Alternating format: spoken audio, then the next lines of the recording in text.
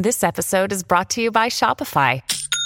Forget the frustration of picking commerce platforms when you switch your business to Shopify, the global commerce platform that supercharges your selling wherever you sell. With Shopify, you'll harness the same intuitive features, trusted apps, and powerful analytics used by the world's leading brands. Sign up today for your $1 per month trial period at shopify.com/tech, all lowercase. That's shopify.com/tech.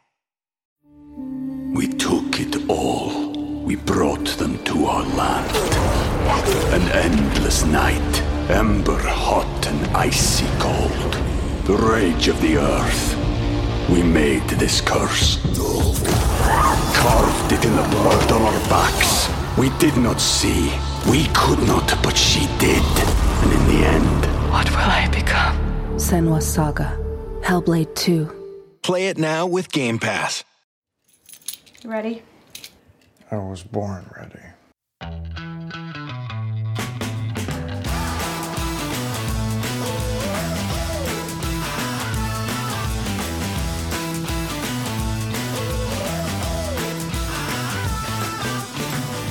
Welcome to Advisory Opinions. I'm David French with David Latt. Sarah is still on maternity leave. She's doing well. Baby Case is doing well. And we still have another good couple of weeks together, David. So, and we have not lacked for content at all. Every podcast has been from big legal development to big legal development. And this is not going to be any different. So we're going to start with Mark Meadows' removal effort has failed. The Fifth Circuit has handed down a fascinating case on coercion, government coercion in social media and speech on social media that we're going to spend some real time on. There was a $16 billion, that's billion with a B, jury verdict involving a friend of the pod that we're going to talk about. And then we're going to have a fun conversation with Vanessa Otero, who is the founder and CEO of a group called Ad Fontes Media. She's the creator of the media bias chart that if you're on Twitter or Threads, you may have seen this chart that rates media by both reliability on both a reliability axis and also an ideological axis. It's really well done. And how did Vanessa catch our eye?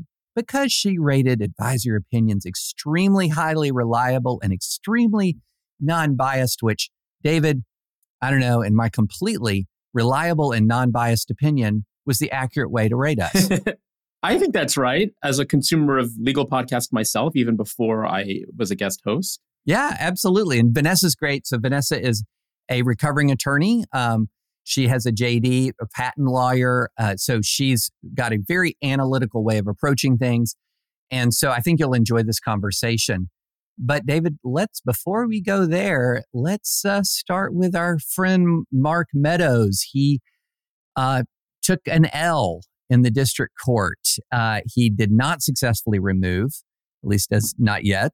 He did not successfully remove, and we've got an opinion. You want to take us through it? Yes, sure. So, as you mentioned, former White House Chief of Staff Mark Meadows tried to remove his case from Fulton County Court, the state of Georgia, to federal court, the Northern District of Georgia.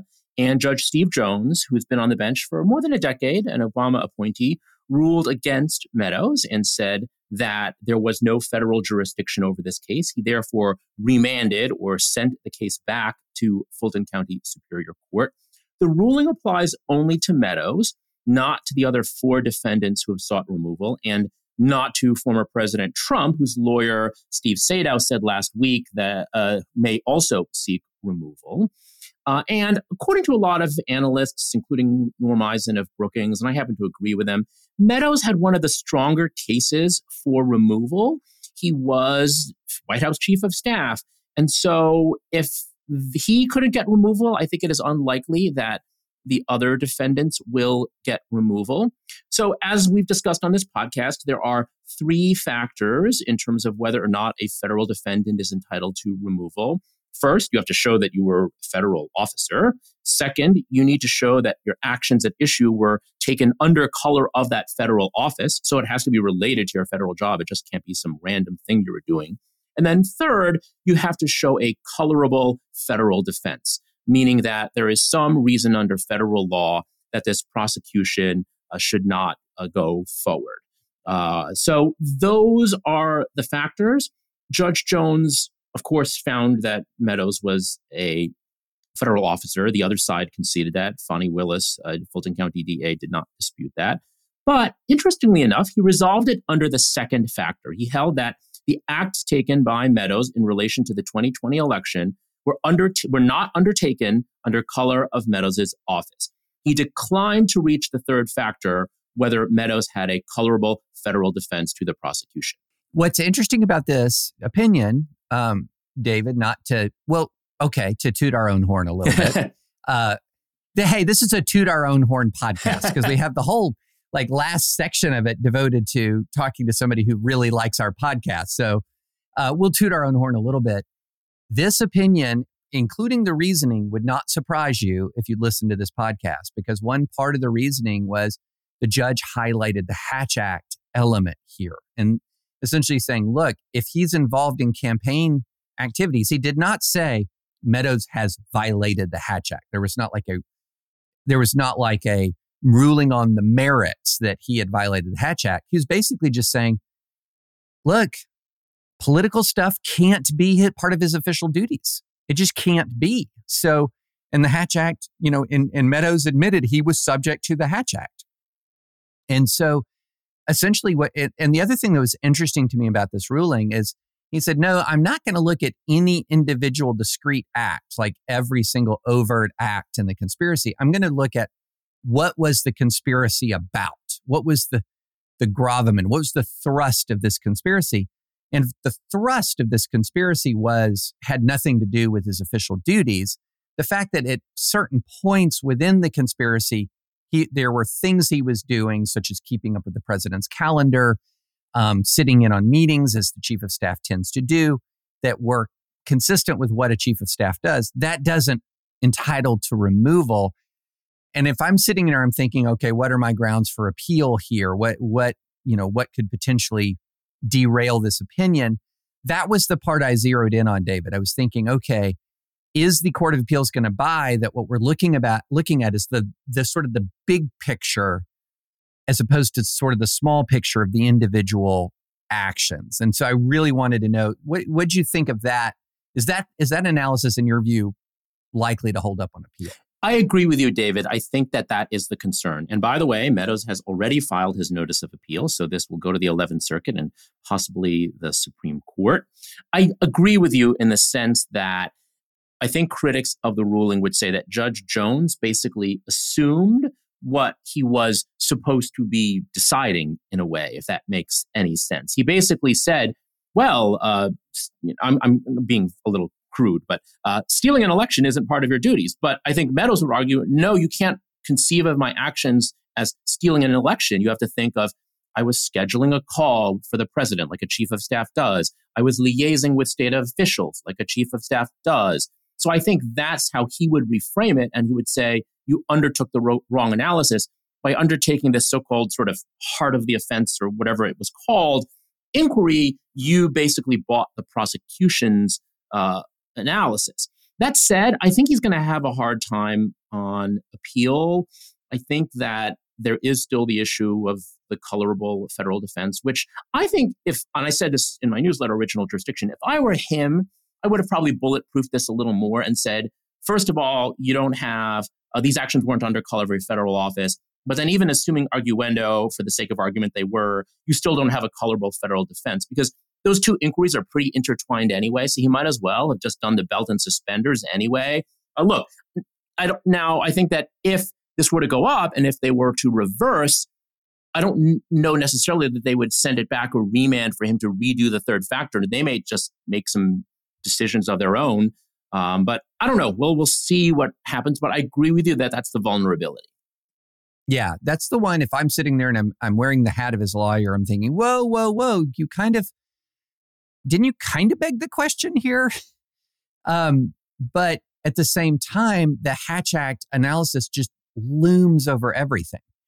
That on the one hand, you can say, well, setting a meeting for the president is what a chief of staff does. But is the meeting to talk about winning Georgia?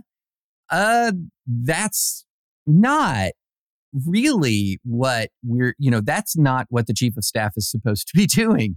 That's when you're talking about, well, he's putting on a different hat. He's got that different hat on, because if he had on the chief of staff hat when he's talking about trying to reverse Georgia, doesn't the Hatch Act loom large? And so it feels to me that the Hatch Act element of this is sort of saying, okay, wait a minute. If you're going to say that what you were doing was officially a part of your official business, are you kind of admitting to a Hatch Act violation at that point? Now, Hatch Act is federal, not state, but it does hover over everything in a way that, when the court was bringing up other precedents from other removal cases, they don't have that Hatch Act element kind of looming over everything. And I thought, in my view, that was by far the most persuasive part of the opinion. And I'm not quite sure how he gets out of that. And another thing I would point out that's quite interesting is Judge Jones also has a significant discussion of federalism concerns, which is interesting because usually you think federalism, federalist society, this is a conservative thing. But Judge Jones, as I mentioned, is an Obama appointee. And here I think is the money line from the opinion. I'll quote, assuming jurisdiction over this criminal prosecution would frustrate the purpose of a federal officer removal when the state charges allege not state interference with constitutionally protected federal activities, but federal interference with constitutionally protected state actions, close quote. And not only that, icing on the cake, to talk about why presidential elections are consigned to the domain of the states, he cites, lo and behold, Moore v. Harper and the elections clause of the Constitution, which gives states and state legislatures the main role when it comes to elections, not the federal U.S. president. So I think that was a very interesting point, because if you think about the point of federal removal, it's to protect federal officers from state meddling. And here you could argue it was the federal officers who were trying to meddle into an area that's given to the states by the Constitution. Yeah. And there was another interesting part where he's talked about, okay, the legislature has a big role in governing and defining the rules of a federal election. Although, of course, the state legislatures have an enormous role in the defining the rules of each election for state electors. But then he goes and says the executive branch has almost no role here.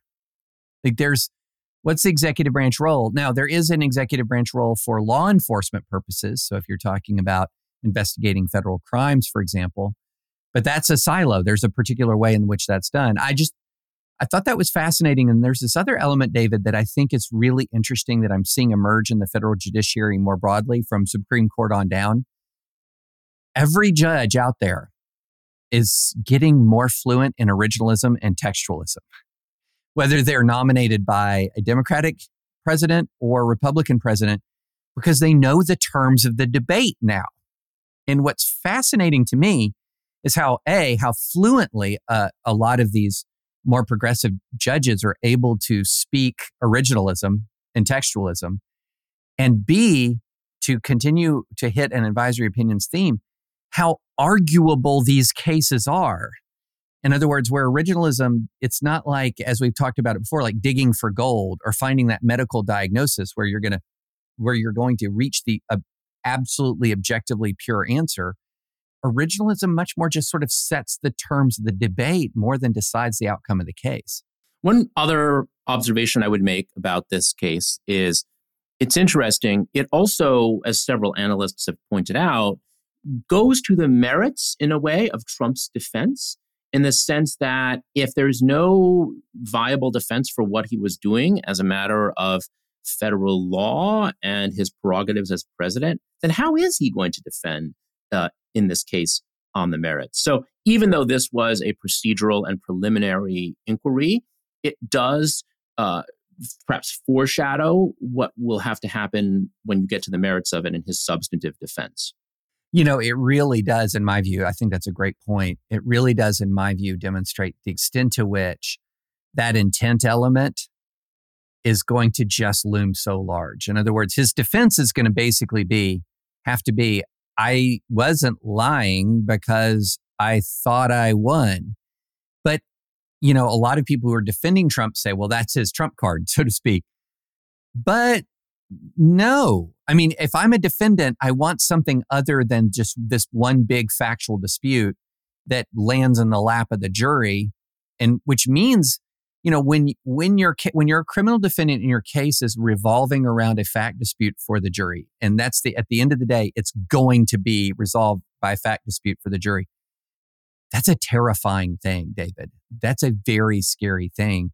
And that's when a lot of people plead these things out, because there's that jury, there's been a big education in the criminal justice system more broadly.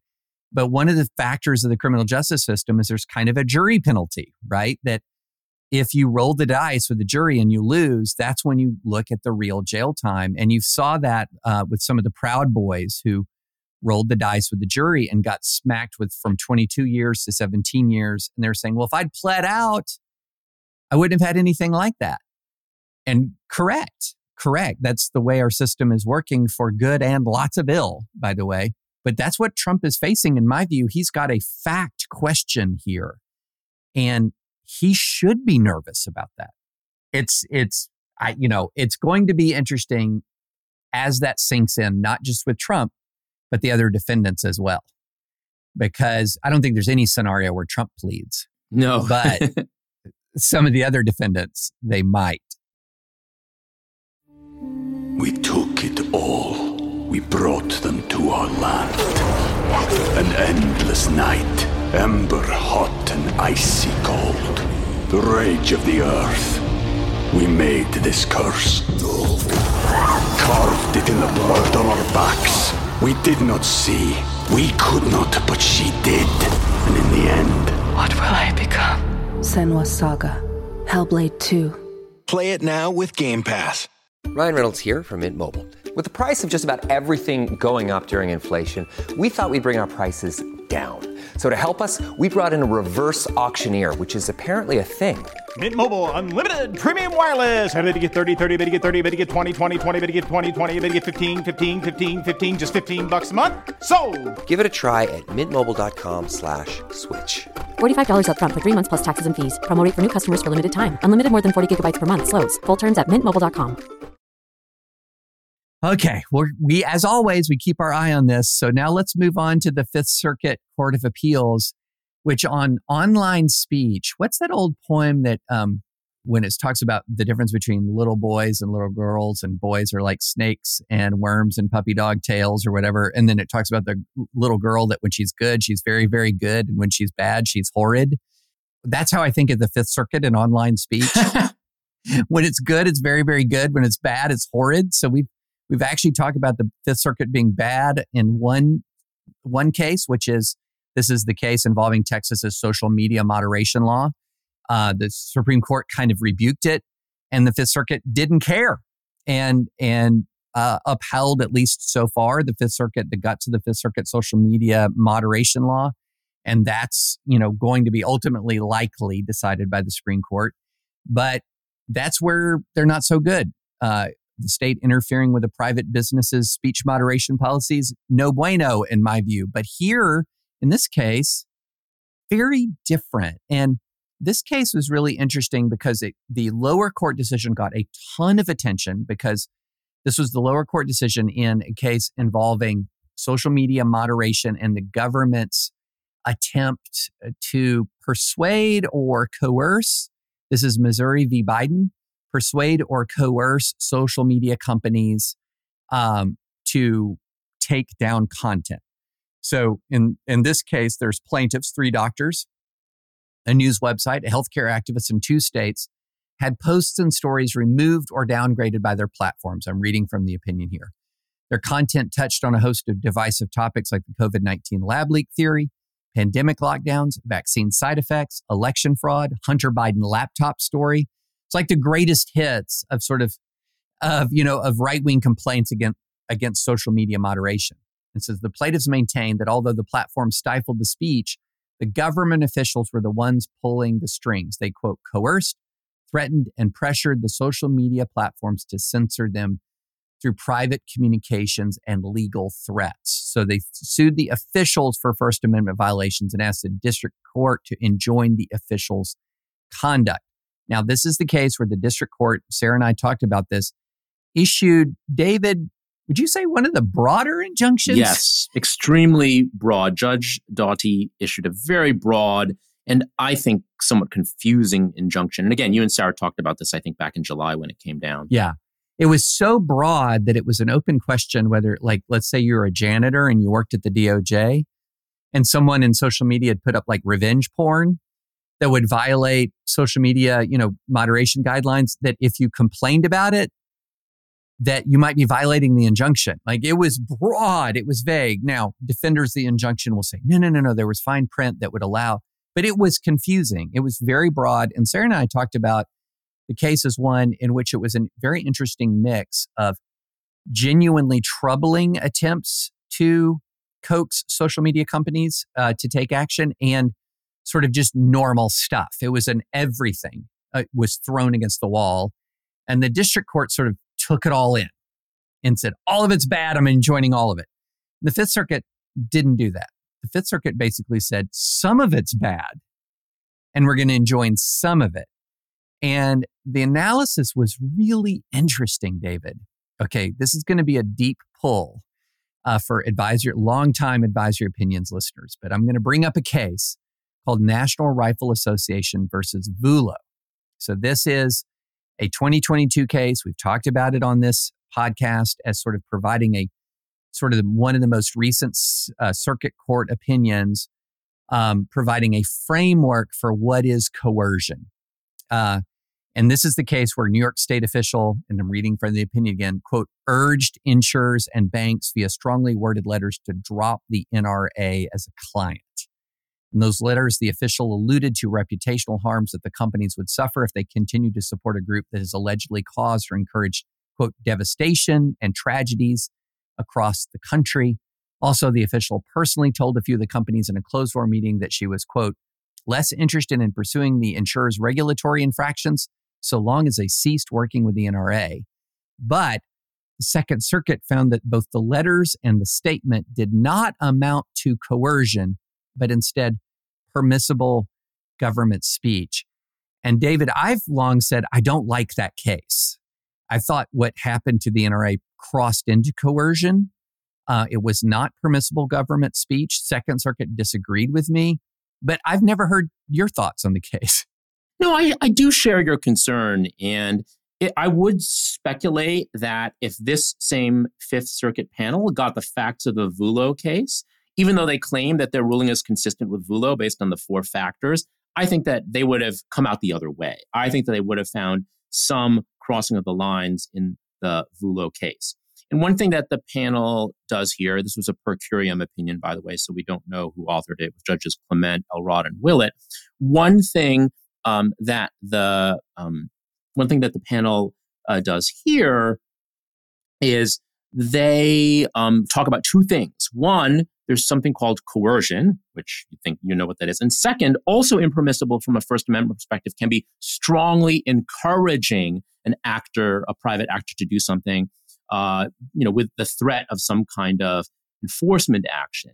And I think you could argue in the VULO case, the language you just read, when Maria VULO tells them, okay, we're not really interested in going after you as we have the power to do, as long as you stop working with the NRA, you could argue that is the strongly encouraging that crosses the line. Yeah, no, exactly. That's how I felt about the case when I saw it was, how do you, and then even here are the 4 factors. 1, the speaker's word choice and tone. 2, whether the speech was perceived as a threat. So in other words, did you have that subjective perception? The existence of regulatory authority, and perhaps most importantly, whether the speech refers to adverse consequences. And this was what was interesting in the VULO case. The speech didn't so much refer to adverse consequences as benefits of doing what they said, which was, maybe we're not going to take as close a look at you. What surprised me was the Fifth Circuit basically said, yeah, that's our framework. Those 4 things, that's the framework, which I do not read that framework as particularly speech protective. I do not see that framework as particularly protective against government coercion. But then it went through, applied those 4 factors, and found that multiple lines of communication with the social media companies from the Biden administration crossed that line, met that 4-factor test. And David, when I went through the opinion, I agreed. I think what was interesting about some of the communication from the Biden administration was how much it was delivered in a command, and I'm not going to say tone, but because it was tone and content. It was delivered as if coming from a position of command authority. And that's what was so striking about it, which was different from some of the earlier Twitter files disclosures, for example, that came out of some of the Matt Taibbi stuff, where the kind of the format of the request would be, here's some content to take down or not according to your policies. That was not the kind of command coercion communication that really got examined here in this case, where it appears that there were Biden officials who used or at least tried to create the perception of command authority in their communication.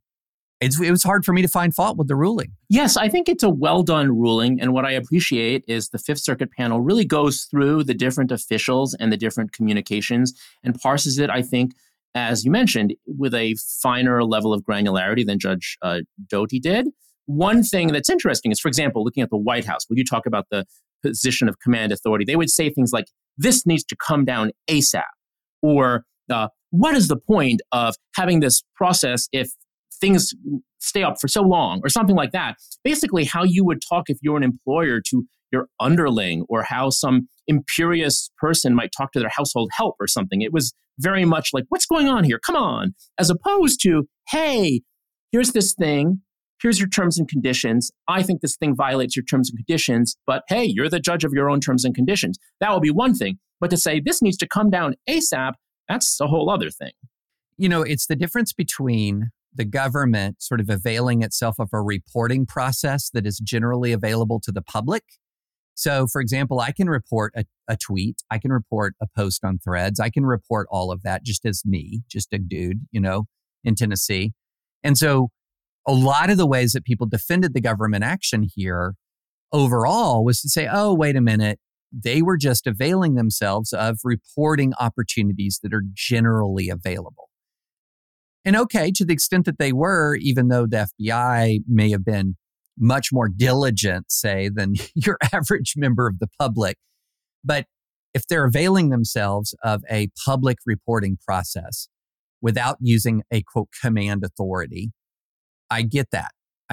And there is such a thing as government speech. There is a government bully pulpit. It does exist. But you're right, David.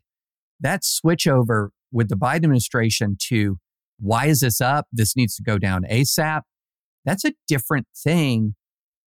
And I don't think it's a defense to say, well, this very sophisticated company knew that it had legal defenses to any takedown demand. Because part of the coercion is the idea that, well, if you don't do what we say, you might go through a legal process. And the fact that you can defend yourself in that legal process doesn't mean it's not coercive. But there was a clear implication that it was a take down ... or else that pervaded through much of this communication. Mm-hmm. Exactly. And I think the record also showed that in some cases, there were special procedures or special back channels that the government had, which you or I or random citizens would not. One thing I would point out about this is, depending on how you want to view it, I think conservatives celebrated it as a win because the panel did find that the Biden administration violated the First Amendment. But if you were on the other side of the aisle and you wanted to say this was kind of a win, I think you would point out two things. One, Judge Doughty's order had 10 prohibitions, and the panel knocked out 9 of them in modifying this preliminary injunction. And it basically left standing the one that says you can't coerce or strongly encourage in violation of the First Amendment.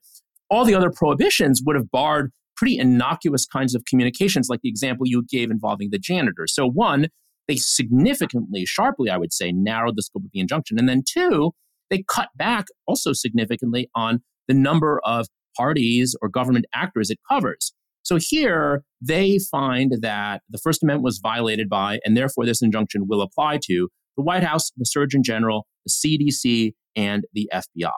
But as to a whole bunch of other entities, including the State Department and I think part of DHS and all of this, they reversed it as to all of the other officials. So if you're trying to defend the administration, I think you can argue, look, this injunction was overbroad. They cut out 90% of it if you just go by the elimination of 9 out of 10 prohibitions. And they also cut out a lot of the defendants. Yeah, that I'm so glad you raised that, because in the aftermath of the original district court injunction, there were a lot of people saying, see, all of everything that we were talking about was unconstitutional.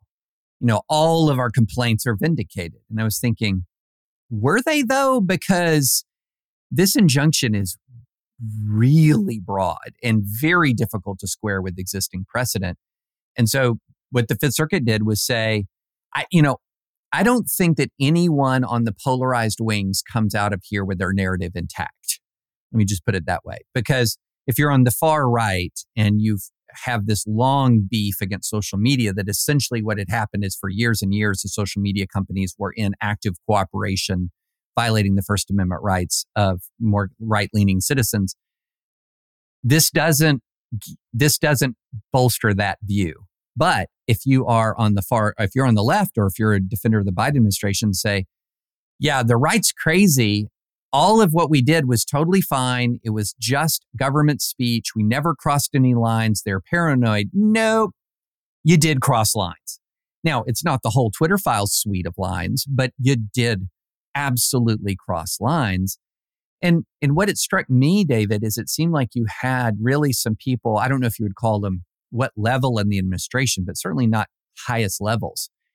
But it really struck me as you had some bureaucrats within the Biden administration really feeling their oats, so to speak. I mean, really pushing the envelope in some pretty blatant ways. Now, again, not the full way, not the full injunction that the lower court granted, but absolutely in ways that were certainly beyond what we saw in a lot of those initial Twitter Files dumps, that this was pushing the social media companies in a way that hadn't really been explained fully, I don't think, in the media, because the initial media explanations were so focused on the initial Twitter Files dumps. Yep, exactly. One thing I would point out is they did stay their ruling, an administrative stay, for 10 days to allow for the administration to appeal to the Supreme Court. It's not clear whether they will or not. I don't believe the government said whether they would or not, but we could possibly have a SCOTUS shadow docket type ruling if they do, and to see whether this injunction is allowed to go into place or not. I mean, we could have this term actually ultimately end up to be the tech term that we thought last term was going to be, because we do have the net choice appeals regarding the social media rulings. Solicitor General has weighed in, so we're waiting to hear how the Supreme Court's going to dispose of those cases. Then we've got this. And so we might have two sort of different sides of the same coin. One where the state teeing up its ability to formally restrict moderation versus the state teeing up its ability to informally moderate. It's going to be interesting. I find it difficult to believe that the Supreme Court won't take any of these cases, because we do have the 11th and 5th Circuit split on social media moderation. I don't know. Put on your forecasting hat, David. Where are you seeing this going? Oh, they have to take the 5th and 11th circuits. This is such an issue of incredible importance, and it's super interesting, and there's a split. Of course, they have to take it. I would also, to any SCOTUS clerks or justices listening to this podcast, put in a pitch for something like this case too, this Missouri v. Biden case. I think this is also an important issue, the extent to which the government can coerce or cajole or convince social media companies or other private actors to clamp down on speech. This is an important issue, especially for the digital age. And what I think is good about this case is it has a pretty robust record, even though it's just in the preliminary injunction phase, because you have all of these communications from these different agencies, and the Supreme Court could do what the Fifth Circuit did and go through the different communications and the different agencies and actors and parse it all. So I think this would actually be a very interesting case. And I think you could argue that there is a tension, even if not a formal split, between a case like this one and the Second Circuit case involving Vulo. And there's also a Ninth Circuit case as well. So I think this would be super interesting. Oh, I think it's very interesting. I want them to take one of these cases because one thing that I would love to see is if they're going to adopt the Vulo test. Like, does that become the law of the land? Does that become the test? What is the test going to be? Because as it really was interesting to me when the Twitter moderation issue arose and the Facebook moderation issue arose, that the coercion case law did not strike me as terribly coherent. It did not.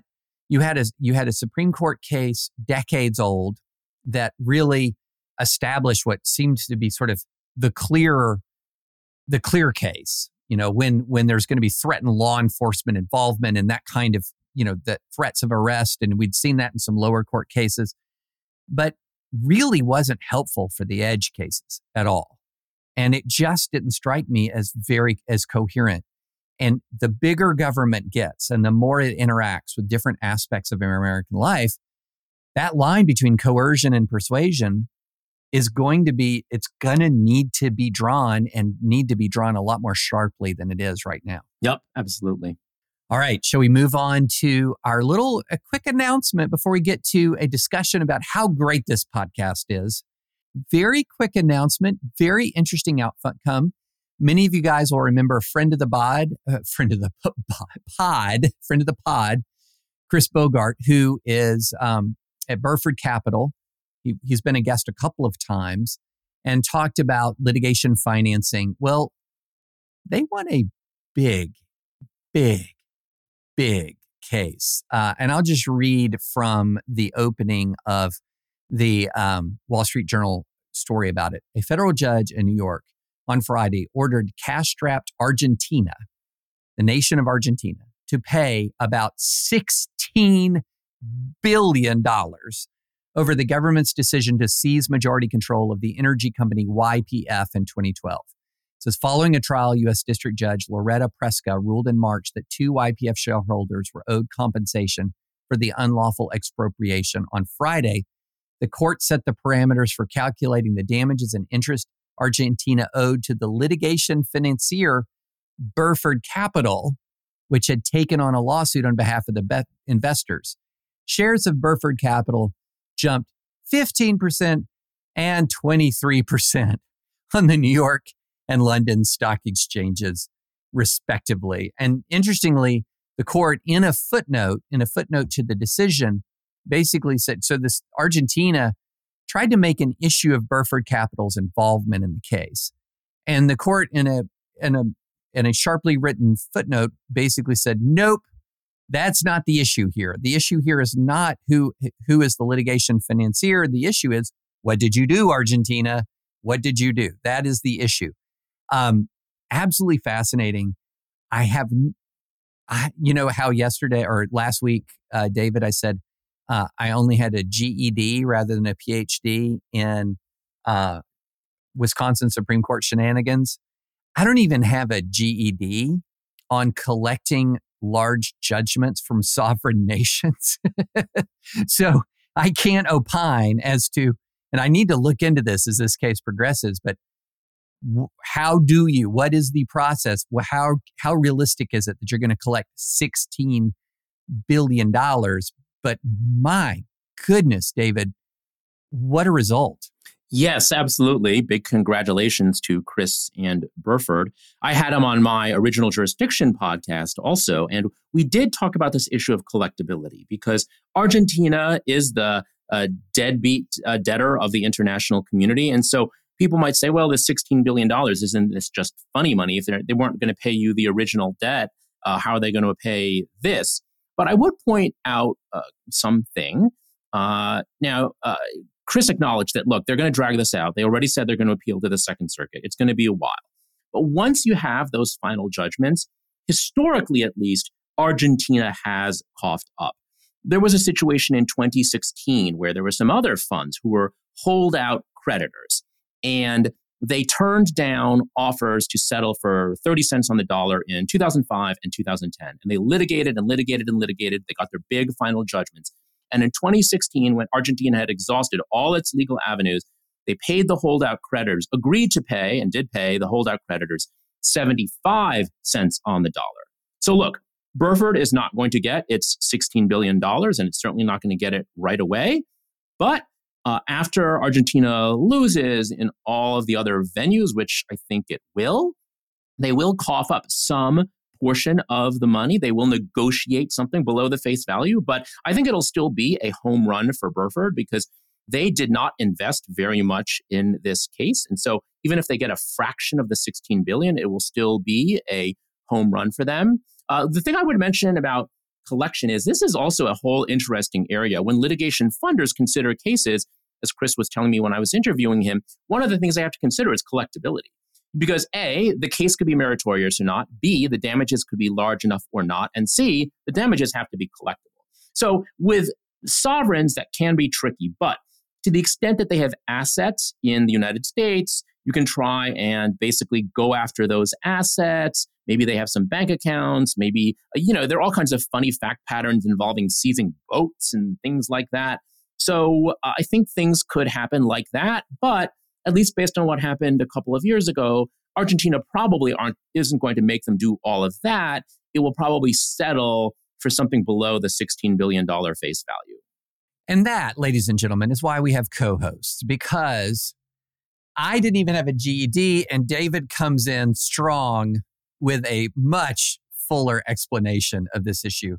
I had not known that Argentina does have that history of kind of coughing up. Eventually. And you have to really, they'll go to the Supreme Court. You have to basically beat them down in every forum. And then they still won't pay you 100 cents on the dollar. Well, and it also then that process, that going to the mat in litigation demonstrates in many ways sort of that the value of the litigation financing arrangement, because it's the very litigants who can wear you out that often end up, prevailing simply because they drain you of resources. And what litigation financing does is says, wait a minute, you've got a good case, and we're going to make sure that this thing will be actually prosecuted, that this case will actually be litigated all the way through. I think it's fascinating, absolutely fascinating business model. And we've had Chris on a couple of times. I'm sure we'll have him back. Once you reach certain friend of the pod status, there's just like an open invitation. But fascinating, 16 billion with a B. All right, so David, on to our guest. At Evernorth Health Services, we believe costs shouldn't get in the way of life-changing care, and we're doing everything in our power to make it possible. Behavioral health solutions that also keep your projections at their best? It's possible. Pharmacy benefits that benefit your bottom line? It's possible. Complex specialty care that cares about your ROI? It's possible. Because we're already doing it. All while saving businesses billions. That's Wonder made possible. Learn more at evernorth.com/wonder. So David, let's turn to our guest, Vanessa Otero. And Vanessa, we're really glad to have you. And before we sort of dive into the conversation, I want to talk about how you caught our eye. And basically, when somebody says something or puts out data about us that we really like, we're just human beings. We're drawn to it. And I saw, and Sarah saw, one of your charts that you guys do that was the media bias chart. And we'll talk more about this, but media bias chart. And I was for podcasts, and I was looking for advisory opinions, and oh my goodness, it was exactly where we wanted it to be on your chart. And so to describe a little bit about the chart, what the chart does is it has an up and down axis that is reliability with an emphasis on at the very highest level, you're talking about high effort fact reporting. And then you have also a mix of fact reporting and analysis, or simple fact reporting. That's where we are in. That's the quadrant that we're in. And then it goes all the way down to contains inaccurate, fabricated info, contains misleading info. Thankfully, we're far from there. And it has an extreme left skew and an extreme right skew. So if you look at the chart, and we'll put the chart in the show notes, you see where most of your, or all of your big media outlets, from podcast, audio, TV, video, website, articles, where they fit. And we fit smack in the middle between with the middle or balanced bias and right at mix of fact reporting and analysis or simple fact reporting. And Sarah and I, even though we live in different cities, gave each other a virtual high five over this. So we didn't actually invite you on to talk about how great this podcast is, but why we brought you on is I'm just fascinated by the chart and by the process. And so if you could sort of give us some backstory about the chart, the process, why you started all of this, I'd love to hear it. Great. Well, thanks so much for having me on. And I'm glad it caught your eye. And I'm glad to be on this podcast because in part of where it's rated on our media bias chart. So this started, and my company's called Ad Fontes Media. I'm the founder and CEO, but it started out of a passion project back in 2016. Another reason I'm a fan is because I'm a lawyer. By background, I was practicing as a patent lawyer in 2016 when I wanted to bring people together in a slightly more effective way than just arguing with people one-on-one on social media. We all know how that goes.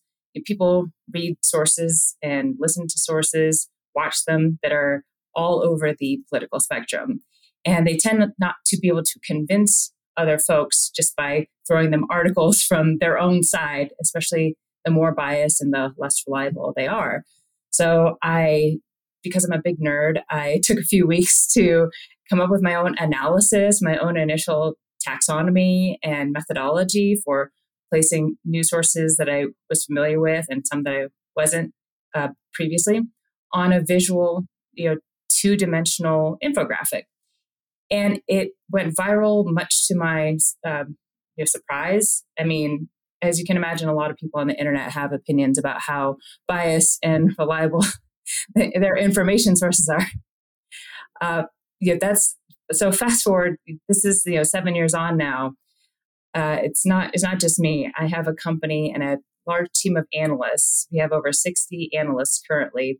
And what's unique about our process is it's all about analyzing the very content of news and informational content across websites, podcasts, TV, and video.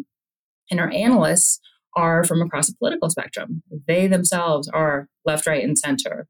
And each piece of content that we rate that you see on our chart, if you go to our site, our interactive media bias chart will actually show you the individual episodes and the individual articles that we've rated. And it sort of looks like this in a Zoom room in pause of 3 people, one left, one right, one center, and they come to consensus on the overall rating of each piece of content. I'm curious, what is the company's revenue model? It's such a worthwhile project, so I'm curious about how you're able to fund it. Great question. I asked myself at the beginning, wow, this would be, people seem to really want this data and this methodology and to add more news sources because there are so many out there. And I thought, what if we could rate all the news?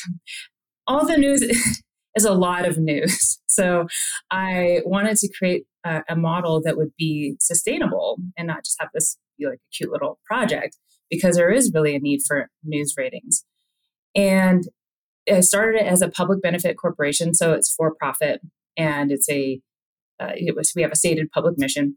And our revenue model is primarily to the advertising industry. So selling our data to brands and the various agencies and tech platforms within that ecosystem to help guide them towards the reputable journalism and away from the content that sort of mucks up the entire internet, society, et cetera. But would some advertisers maybe be interested in finding who are the conservative or liberal or progressive outlets if they're trying to reach those audiences? Yes, certainly. But you can do evil with a lot of with anything, right? So that was something that we asked ourselves, really early on, and like, how do we guard against that? So, well, one is in our terms and conditions that you cannot use our data to actively target the most extreme voices or like the misleading, inaccurate information. We actually sort of stay away from the terms misinformation and disinformation for certain reasons, like they've gotten very politically co-opted. There's nothing wrong with necessarily trying to target a left-leaning, right-leaning, center audience, right? But it's so often folks think of that as such a binary, right? People are either conservative or liberal, or Democrats or Republicans or centrists, and the nuance gets lost, right? So when you think about elections and like swing voters, there are folks that are center left, center right, maybe a little bit stronger left and right, and there are publications that are that really resonate with those folks, or arguments that really resonate with those folks. So it makes a difference to distinguish between things that are left leaning or right leaning, but highly reliable, and things that devolve into vilification and dehumanization and ad hominem attacks, etc. So I can imagine. So I remember the first time I saw your chart is it was shared in Dispatch Slack. No, wait, it was even before then. So it was before then. And so I remember seeing the chart, and it created an enormous amount of conversation internally about where each person was, or, and each entity was marked, and a lot of agreement, actually not that much disagreement, but intense interest amongst, my fellow journalists as to where different outlets were. And so one of the questions I had is, do you get lobbied? In other words, do outlets come to you and say, we really don't like where you put our podcast, or we really don't like where you put our website in this chart? And if so, how do you account for that? Or are they kind of leaving you alone? Oh, we definitely hear from folks, and it really depends on exactly where they are on the chart, as you can imagine. So even from the very beginning, as you can imagine, folks that are really far out to the left and right and very low, they sort of know what they're doing, right? They're right. Not interested in improving their rating with Ad Fontes Media. They're like, who are you? And then they can just sort of use it as fodder to make their own chart. Yeah. InfoWars actually did that with the first one. It was pretty hilarious.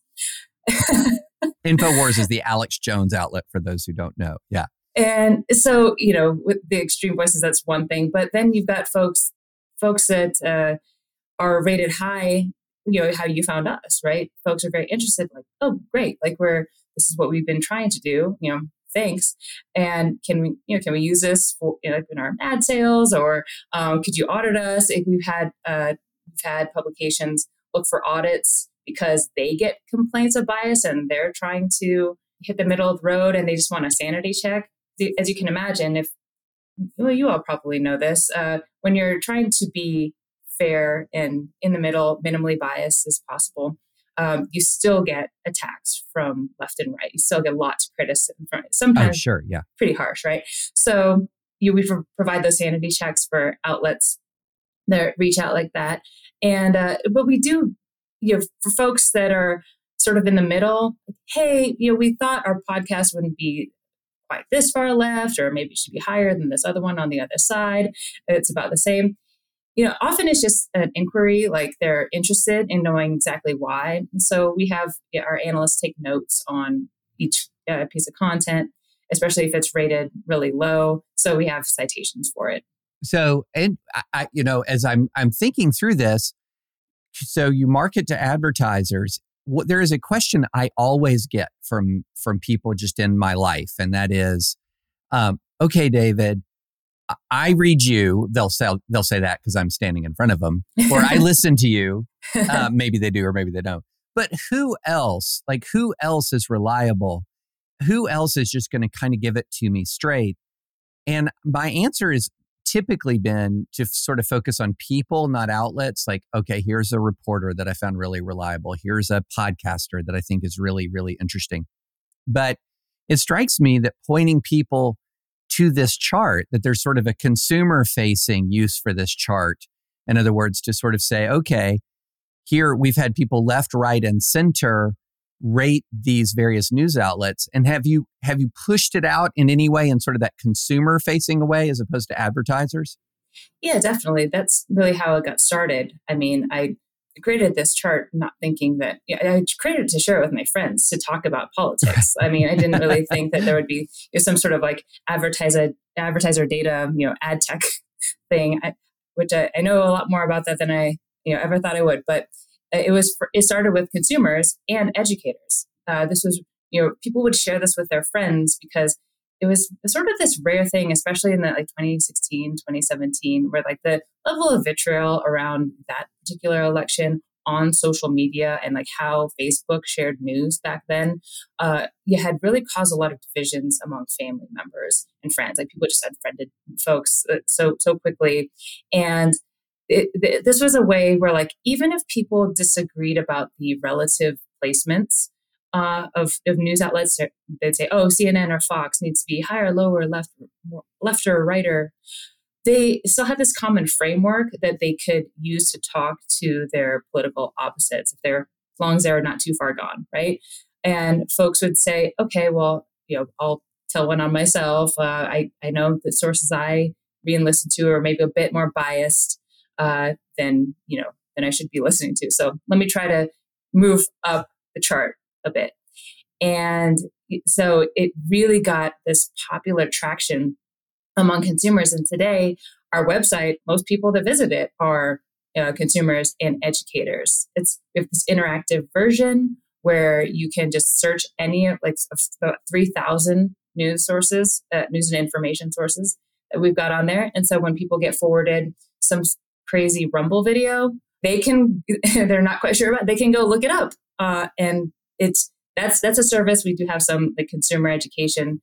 We do have a big part of our business also is media literacy education in schools, because we saw this as getting used by teachers to combat the accusations of bias by teachers themselves, right? Like, here's a reference, a third-party reference. Also, don't take their word for it. You analyze the news sources on your own.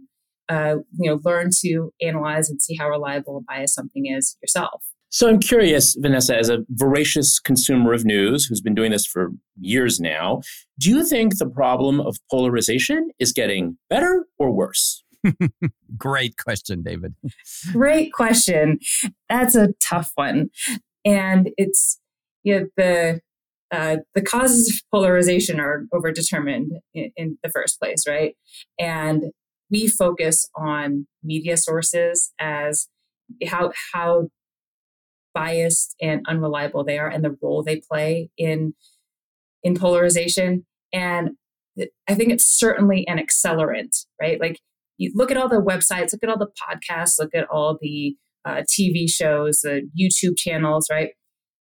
They exist in their own formats, but then they get shared on social media and they get amplified. And sometimes you need a link to a really terrible, misleading, polarizing website to share with your friends, to talk about it, and to get them all riled up. And for that to get the attention of sort of bigger radio and podcast and TV personalities, so they can amplify it. And then they can have elected officials on their shows talking about said information. And then it just gets weaved into everything about our interpersonal conversations, our politics, and our media.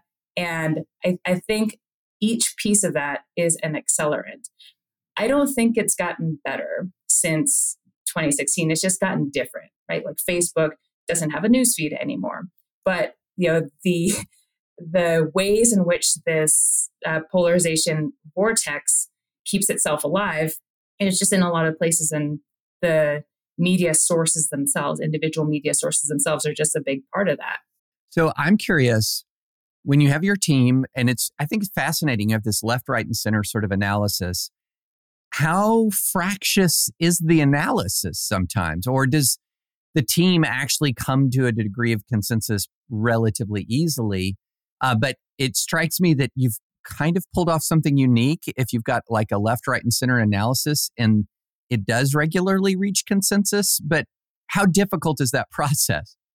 It works a lot more often than it doesn't. And it's really surprising given the volume of content that we rate. I mean, this sounds crazy, but only about less than 1% of the content that we rate every week has to go to a second pod. That's how we elevate it, right? And it's a function of a couple of things. One, yes, this is a unique space where you have left, right, center folks coming together literally all day, every day in shifts in Zoom, talking to each other about news and politics today and about the most contentious issues about race and abortion and guns and Trump, right? Every day, and getting along, being respectful of each other. And it's the sort of thing that would give you hope for America, just to hang out with our analysts. But it's a function of the fact that they're not trying to convince each other of the ultimate rightness or wrongness of the underlying position, right? They're talking about it through a layer of abstraction, which is the piece of content. It's the article. How biased is this article, right? This article is talking about abortion. How left or right is the position being advocated in this particular article? How reliable, how dense with facts is this particular article? And those are the criteria that they're looking at. I mean, they're looking at it for purposes of analysis. And that's hard when they first start and when we're first training analysts, especially when it comes to TV and podcast content. So imagine, you're on the left or you're on the right, and then you have to sit through an hour of the most offensive opposite side content and just sit there with it, right?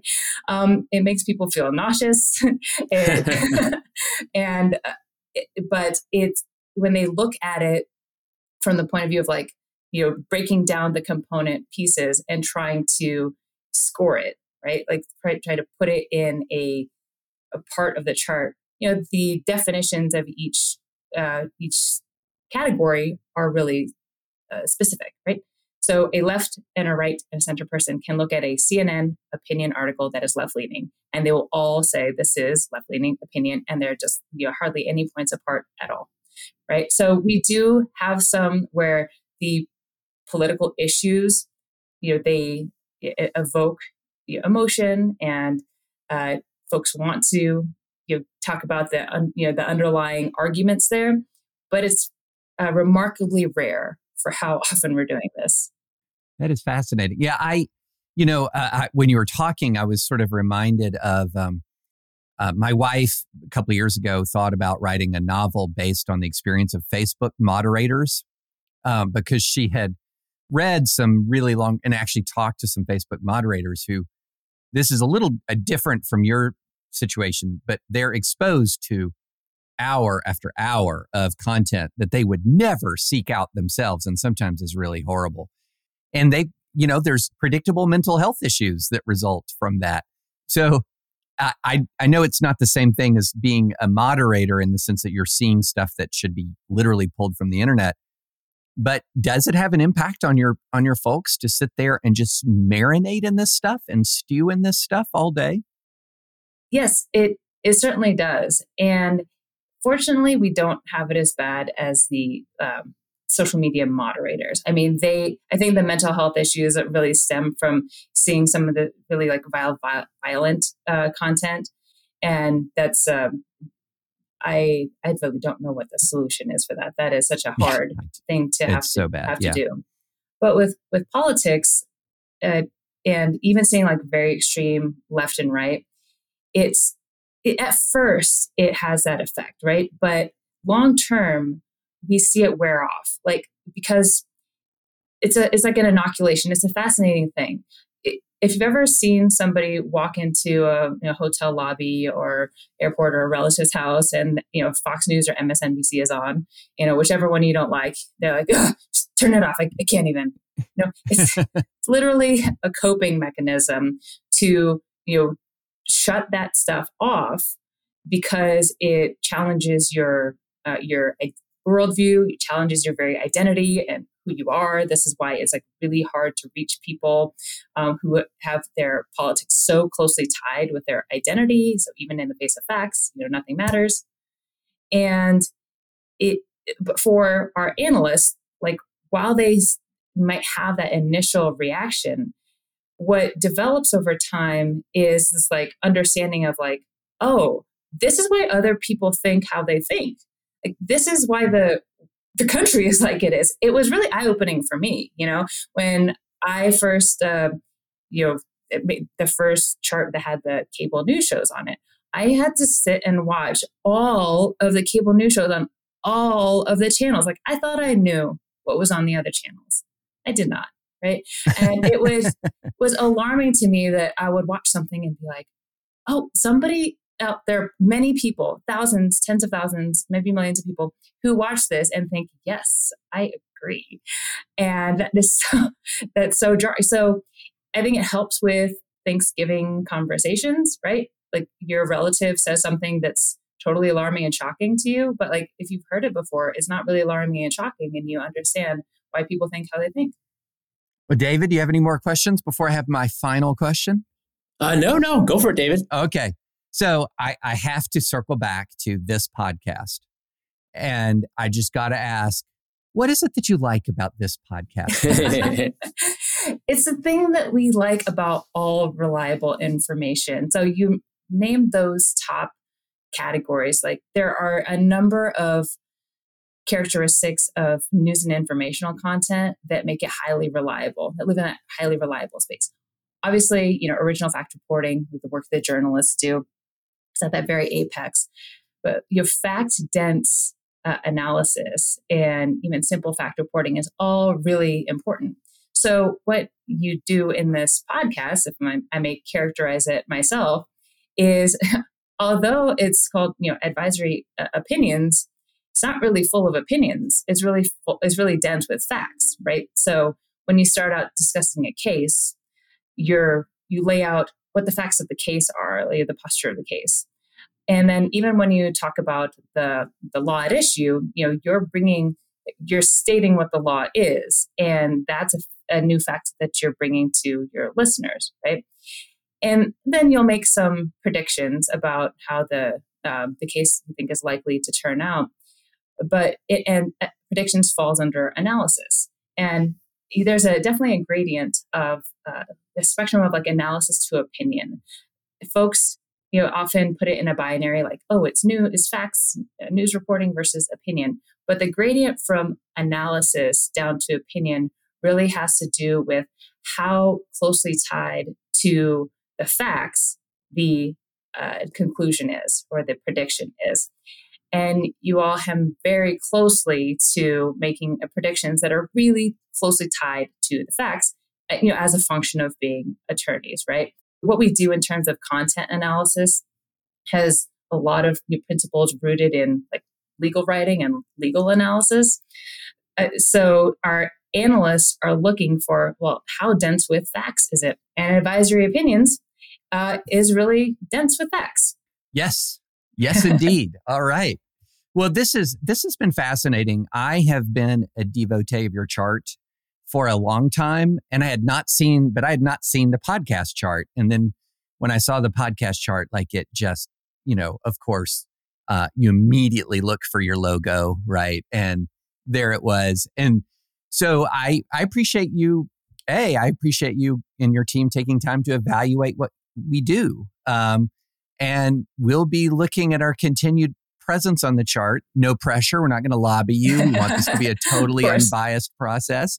Of course. But really do appreciate what you do. And I want to let you know it makes a difference. People do note, this, but people are noting this and talking about this. And it's fun for us to kind of get a peek behind the curtain, see how the process works. So thank you so much for joining us. My pleasure. Thank you so much for having me on.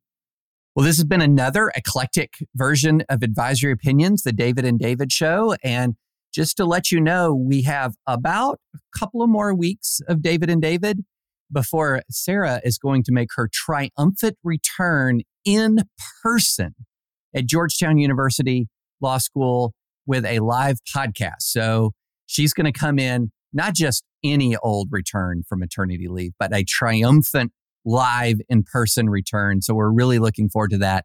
And thank you, as always, for listening.